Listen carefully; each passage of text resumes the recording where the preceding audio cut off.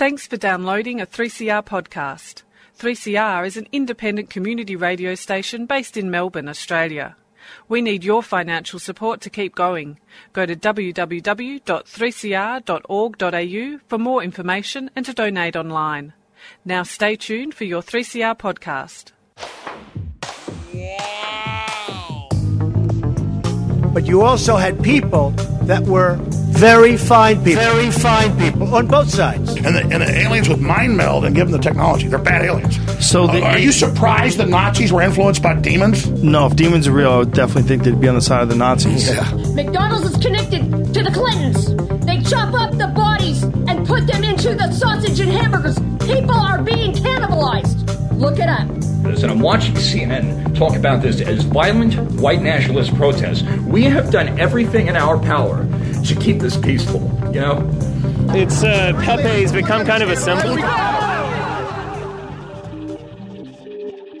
Welcome to Yeah Nah Pasaran, a show about fascism and its gravediggers. I'm Cam Smith. I'm Andy Fleming. And we are joined today by Emily Temkin, the US editor for The New Statesman and the author of the book The Influence of Soros, Politics, Power and the Struggle for an Open Society. Thanks for joining us, Emily. Oh, thank you so much for having me on. I realised as I was reading your book that I knew next to nothing about George Soros that didn't come from a conspiracy theory. So I was wondering, could you tell us a little bit about who George Soros is and what he actually does? Of course. And part of the reason that I wrote the book is that I think people who are familiar with the name George Soros today don't even know why they're familiar with that name, right? Why he became such an influential figure. And he is, if you separate it out from the conspiracy theory, he is actually a very influential figure in three fields. So George Soros was born in 1930 in Hungary and became very successful in finance. He's arguably the most famous currency speculator in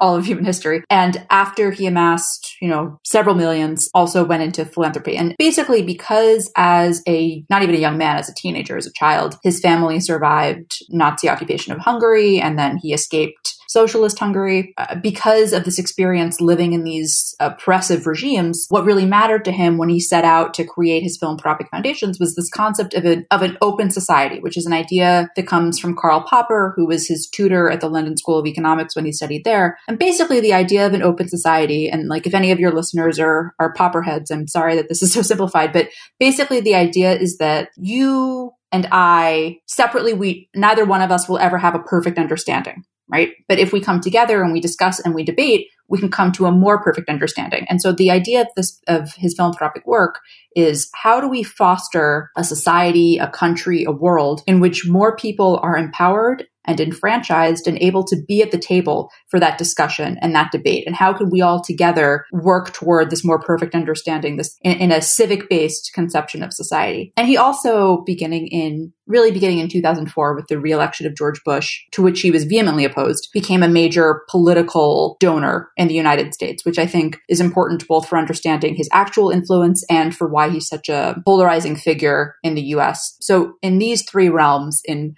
finance, in philanthropy, and in politics, he's had tremendous influence over the course of his 90 years. One thing I didn't see when I was reading the book is an explanation for where my Soros check is. It seems to have been lost in the mail. I wrote a book on him and I haven't gotten my Soros check. So if any conspiracy theorist is listening to this, that is a joke. I, despite being a Jewish journalist, do not receive checks from Soros because indeed he does not cash them. So just to spell that out. It was interesting to see that the sort of things he's doing are like buying people photocopiers rather than funding Antifa. Right. I mean, that was the move in his first. So he starts out philanthropically his philanthropic work starts out in South Africa when it was still under apartheid, because he gave scholarships to Black students in apartheid South Africa and basically saw that the university where these scholarships were being given was really taking advantage of him and trying to dismantle the system. So he goes back to Europe, to his native Hungary, and sets up a foundation there. And his signature move was buying photocopiers, because with a photocopier, you kind of broke the state's hold on who, because this is still socialist Hungary in the 80s, right? You broke the state's hold on who could disseminate information. And so his line was like, it made even people who weren't dissidents into dissidents, right? It expanded who could have access to information and to the spread of it. And I think even though that was very early on in his philanthropic career, to me, that action and the philosophy behind it is really important to understanding what's important to him philanthropically, which is expanding the table and inviting more people to it. And you can see it today, right? This summer here in the United States, there were all sorts of people who said, well, Soros is behind the Black Lives Matter movement, which is just, it's not true. Now, Open Society did announce that they were giving hundreds of millions of dollars to organizations and groups that work on racial justice. But that is very different from saying that he is paying for the protests and the protesters. And the difference is that in one, Soros is supporting people who have already had this idea, who already want to work toward this goal. In the other, he is telling them what to think. And the difference is that of legitimacy. The difference is that of agency. So, and if you look at Soros conspiracy theories, what you will see is that what many of them do is strip actors of their agency and say, you don't really have a reason to be in these streets, right? You're not really upset about police brutality. You're not really upset about state-backed violence against Black people. You're only here because Soros paid you to be here. First of all, it's not true. Second of all, it warps the philanthropic work that's actually being done. And third of all, and arguably most importantly, it takes from people their own agency, their own voice, their own place in this conversation. Soros is often depicted, as in this context, as being some kind of sinister mastermind. And another aspect of Soros's, situation that's drawn attention to in these theories is the fact that he's Jewish. Can you speak to how Soros has emerged not only as a figure that pulls the strings, but does so as a Jewish person? It's hard to separate out the anti-Semitic part of the conspiracy theory, because the reason that the conspiracy theory is so effective is because one of the reasons I should say that it's so effective is because it draws on anti-Semitic tropes. These have been around for basically as long as Soros has been a prominent figure. If you go back into the 90s in Hungary, you see political figures disparaging him as a Jew. But it's really reached a fever pitch since 2015 and even this year, right? We now have major, in this country, obviously Viktor Orban, the Prime Minister of Hungary, is sort of the one who perfected this, but we also have major Republican figures in my country who are pushing this. I think that two things make this really interesting in a dark and sad kind of way. The first is that if we were in the early 20th century, I think that the end of the conspiracy theories would have been the persecution of Jewish people. And that's why we would have been hearing conspiracy theories like, oh, this Jewish billionaire is flooding your country with migrants. And oh, this Jewish billionaire is causing destruction in your streets. Now it's a means to an end almost. Now that's not to say that those who use these theories are not anti-Semitic, because if you're willing to use theories that get a Jewish person sent a pipe bomb, that have rhetoric that's then replicated in the shooting of a synagogue and the most violent anti-Semitic act that's been seen in the United States ever in history, that is causing a rise in hate crimes, across the United States, then you're comfortable with anti-Semitism and you're perpetuating it and you're furthering it. So I'm in no way giving the people who use this an out. What I am saying is that I think that their goal is not just to, and maybe even not mainly to, denigrate Jewish people, but to, one, distract from their own, either incompetence or corruption or illiberalism.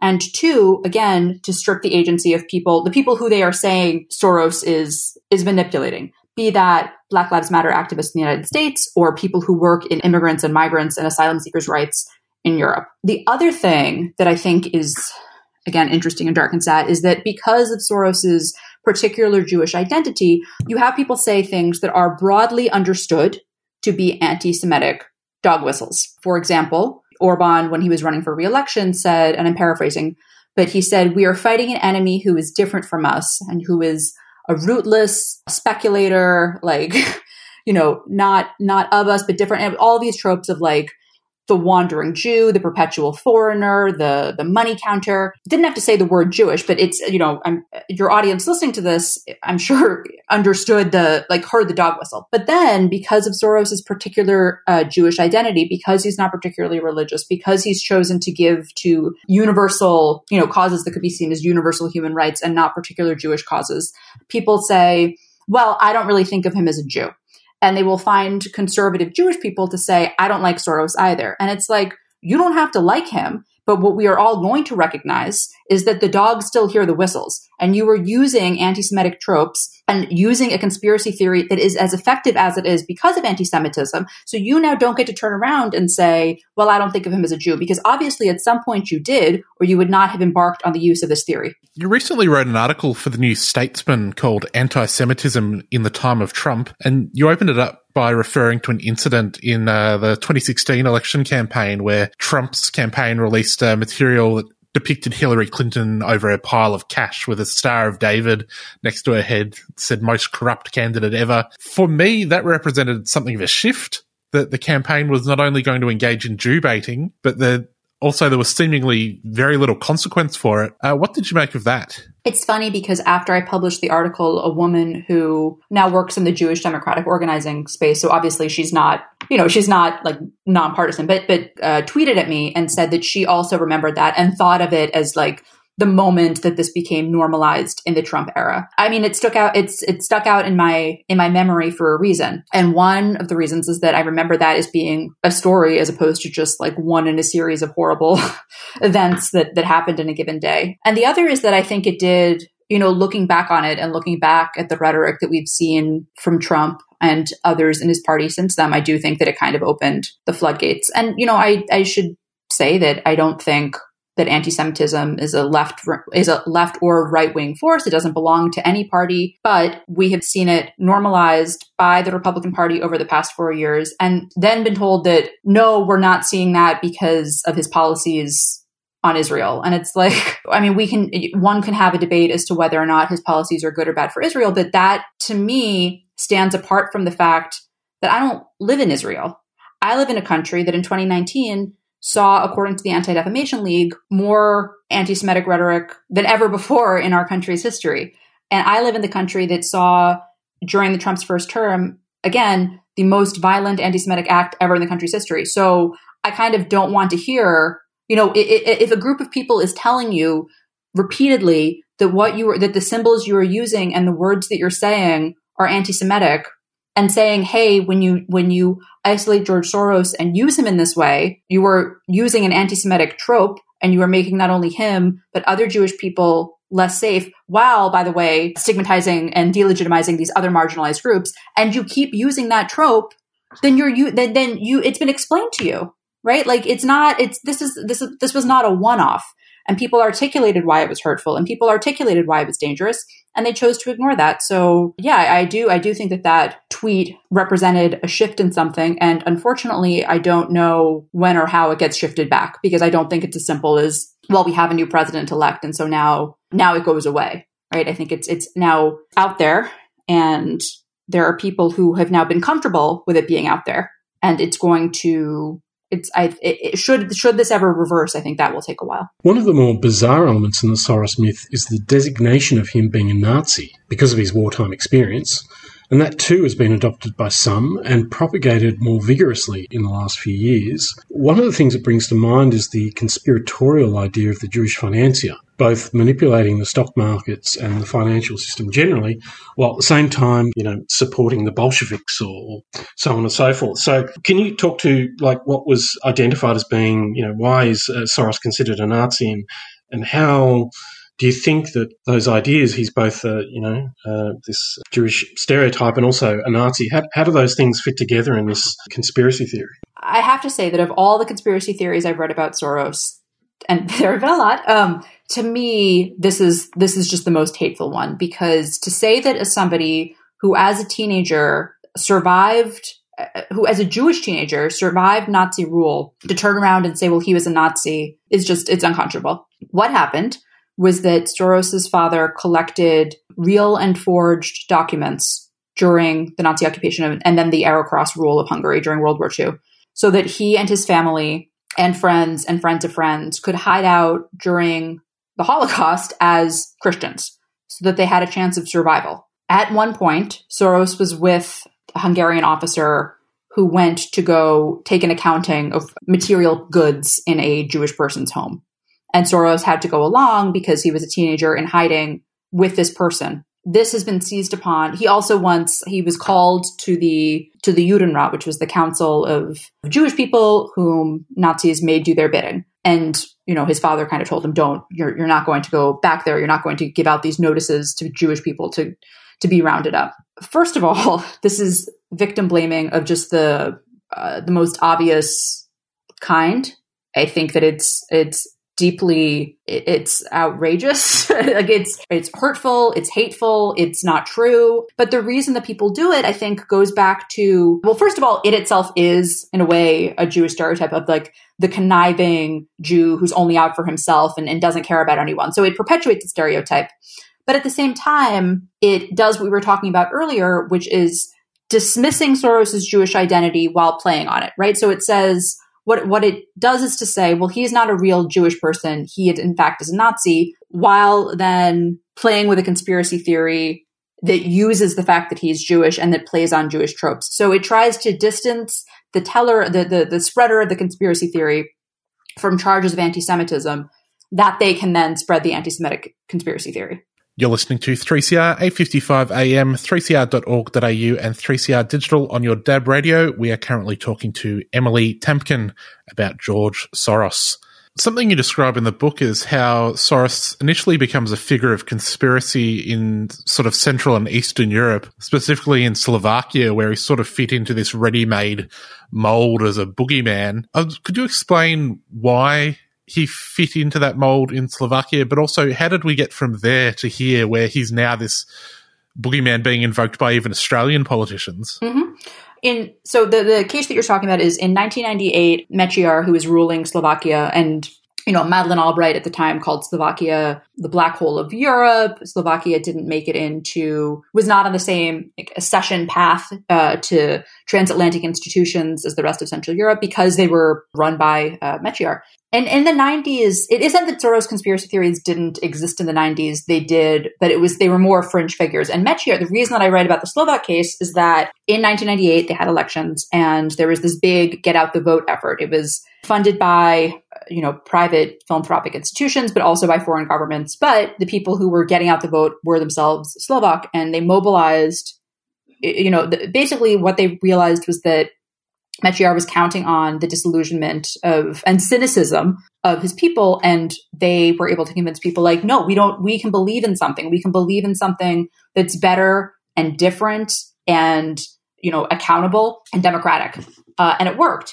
But over the course of that election, both he and state-backed media and, his cronies painted those who were trying to get out the vote as Soros stooges. And in fact, there's a cartoon that I talk about in the book that one of the guys who was like the spokesperson for this get out the vote effort at the end of the election is smoking a cigar, and the cigar says Soros on it. So it had been there. And the reason that it was chosen in Slovakia is like why Soros is that there's two reasons. The first is that the Open Society foundations by the 1990s were already a global endeavor.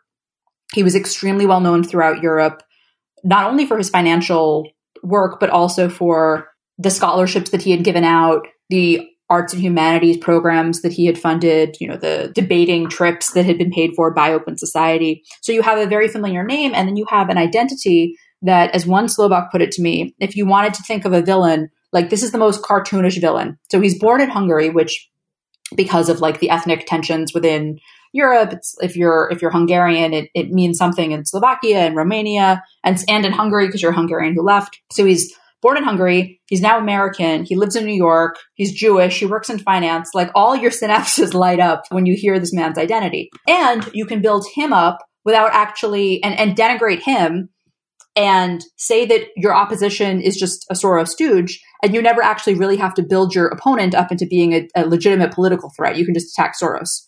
So it's quite savvy, and had been there throughout the 90s, and you see it, throughout the 2000s, especially here in the United States. He was very prominent in his condemnation of George W. Bush and support for get out the vote efforts in 2004. But really, we got to the level of conspiracy theory surrounding Soros that we are at now, beginning in 2015. Viktor Orban in Hungary was back in power and gets back into power in part because the promises that liberalism had made to Central and Eastern Europe had not fully been met for all of the people. There's a lot of, there's some people are left behind or not left behind, but feel resentful of those who were less left behind than they are. like the global financial crisis, people are hurting. They reelect Orban, but he comes back to power, and he's looking around for a political enemy to blame now that he, is not in the opposition.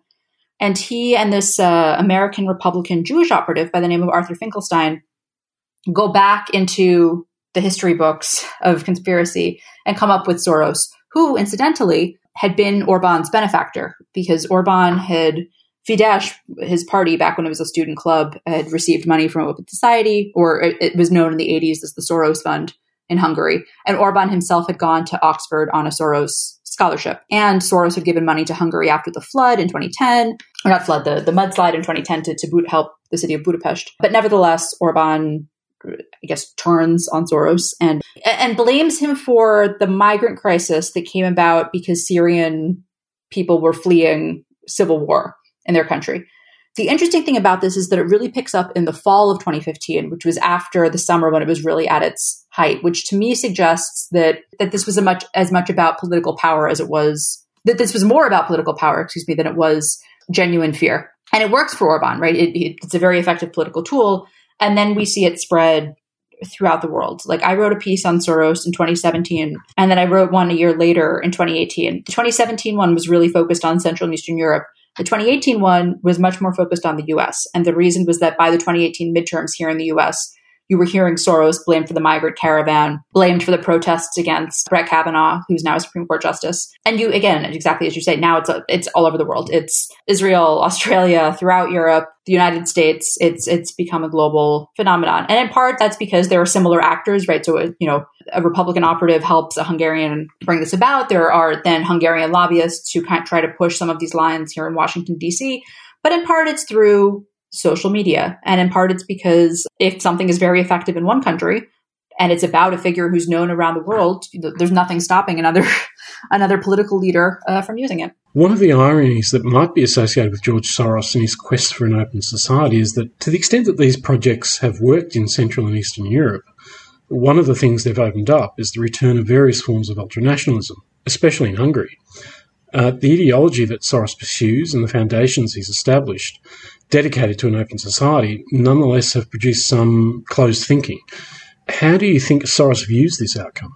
The great irony of it is that part of the reason that he became as active as he was in Central and Eastern Europe specifically is that he understood in the early 90s how the threat that nationalism posed to this region after the Cold War and the dissolution of the Eastern Bloc, that there was going to be something that filled this ideological space, and that it wasn't necessarily going to be liberalism. It could easily be nationalism. And indeed, we're seeing that now. I did ask him about this and have asked those close to him about it. And their thinking is kind of, you do what you can, like you build your sandcastle, it gets knocked over and you have to try to rebuild it. A lesson that I personally came away from in writing this book is that it kind of can't be up to a George Soros. It can't be up to a billionaire philanthropist. This has to come from people within the societies if it's going to be real, tangible change. And I think to an extent, he recognizes that too, which is part of the reason that Soros is one of the billionaires now saying that he should be taxed more. It can't be an open society if whether it's an open society is up to not just Soros, but to a handful of very wealthy people. But I also think that that's Soros's legacy. I think that some of the people who are questioning the setup of our society and its financial systems and its capitalism and the setup of the way things are in the US and in Europe and around the world have themselves benefited at some point from a Soros scholarship or from some Soros program or from money that he gave to try to fight the war on drugs or from and so on and so on. And so I think that's part of his legacy too, that we now have a more robust criticism and debate over what it is to be an open society. And I think that if we are able to come back from this brink, it will be in part because of him, and that the questioning of him and the criticism of him, not the conspiracy theory, but the question of like, well, why is society this way? Why is it like this? And how can we make more long-lasting positive change? And how can we bring everybody to the discussion, but actually, not just for a couple of years. I do think that's part of the influence of Soros as well. He definitely shouldn't have given that scholarship to Orban. Well, it actually happened in a few cases where it was Orban. He was very pro Saakashvili, who now who went on to run Georgia and then remain friendly with Orban and become critical of Soros and his political involvement. But I guess it's kind of like, do you get to say for every Orban how many people went to the Central European University and Oxford and this debating club and so on and so forth, who have made a change in Europe who wouldn't have otherwise, right? We can't say. I do think it speaks to why we shouldn't have one person handing out. I mean, it's not just him, it's a whole foundation, but why, whether somebody is a good political leader or a bad political leader should maybe not be up to the support of a handful of our ruling class. I guess just finally, I often see people who engage with Soros conspiracy theories, especially in the wake of COVID, when we've seen this boom in the conspiracy theory industry. I see people engaging with Soros ideas where you might describe them as low information participants. Not the media figures or the politicians talking about it, but just ordinary citizens who I'm not entirely sure they're aware that they're trafficking in anti-Semitism as much as they're just parroting buzzwords that they've seen on social media or Fox News. Is it possible to explain to these people why they should be more attentive to the anti-Semitic dimensions of what they're parroting? I guess what I would just say to those people is that while I understand that perhaps you did not come to criticism of this person because he's Jewish, the reason that you know who he is because there are other people who do understand that he's Jewish and who are saying something that is not true and playing on anti-Semitic stereotypes in order to both protect themselves and to delegitimize and denigrate your fellow citizens. And that the reason to disbelieve and fight against a Soros conspiracy theory is not, I'm not particularly interested in protecting a person who's worth $8 billion. I'm just not. Do I think that I don't think anybody should be lied about. I don't think that anybody should be sent a pipe bomb. But to me, the real victim here is not Soros, right? It's those whose work is dismissed because they're dismissed as Soros stooges. It's those who are less safe because they're Jewish or because they're dismissed as Soros stooges. And so the reason to fight against Soros conspiracy theories has nothing to do with, has very little, in my opinion, to do with Soros and has everything to do with the rest of us.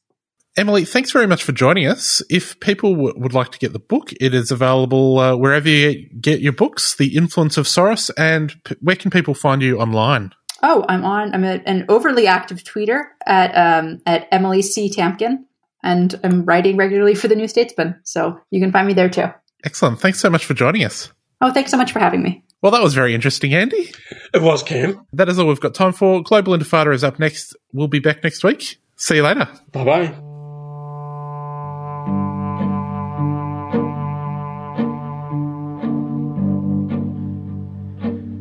The bones of children in the woods, the broken branches of a tree, the feel of pounding in your blood, the smell of earth beneath your feet.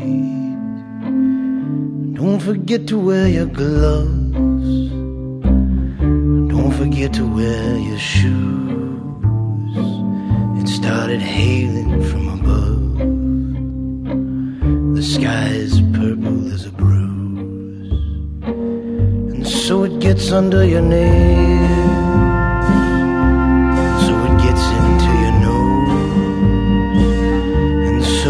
into your eyes, you'll never get it out your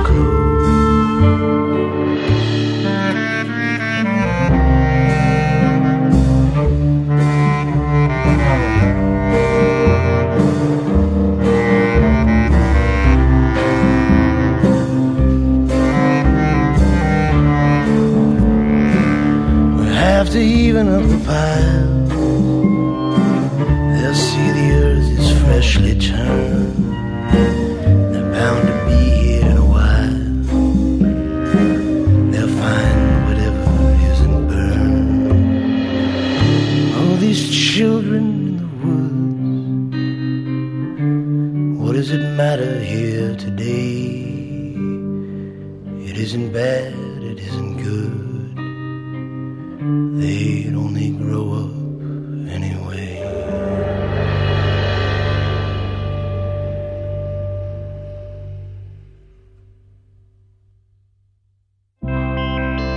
Commons Social Change Library is an online collection of educational resources for those campaigning for social change.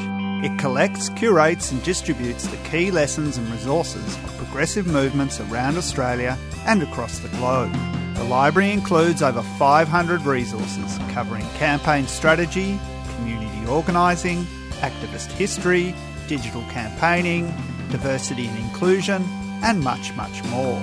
It's free to access the library, so check out the collection at www.commonslibrary.org. Commons Social Change Library is a 3CR supporter.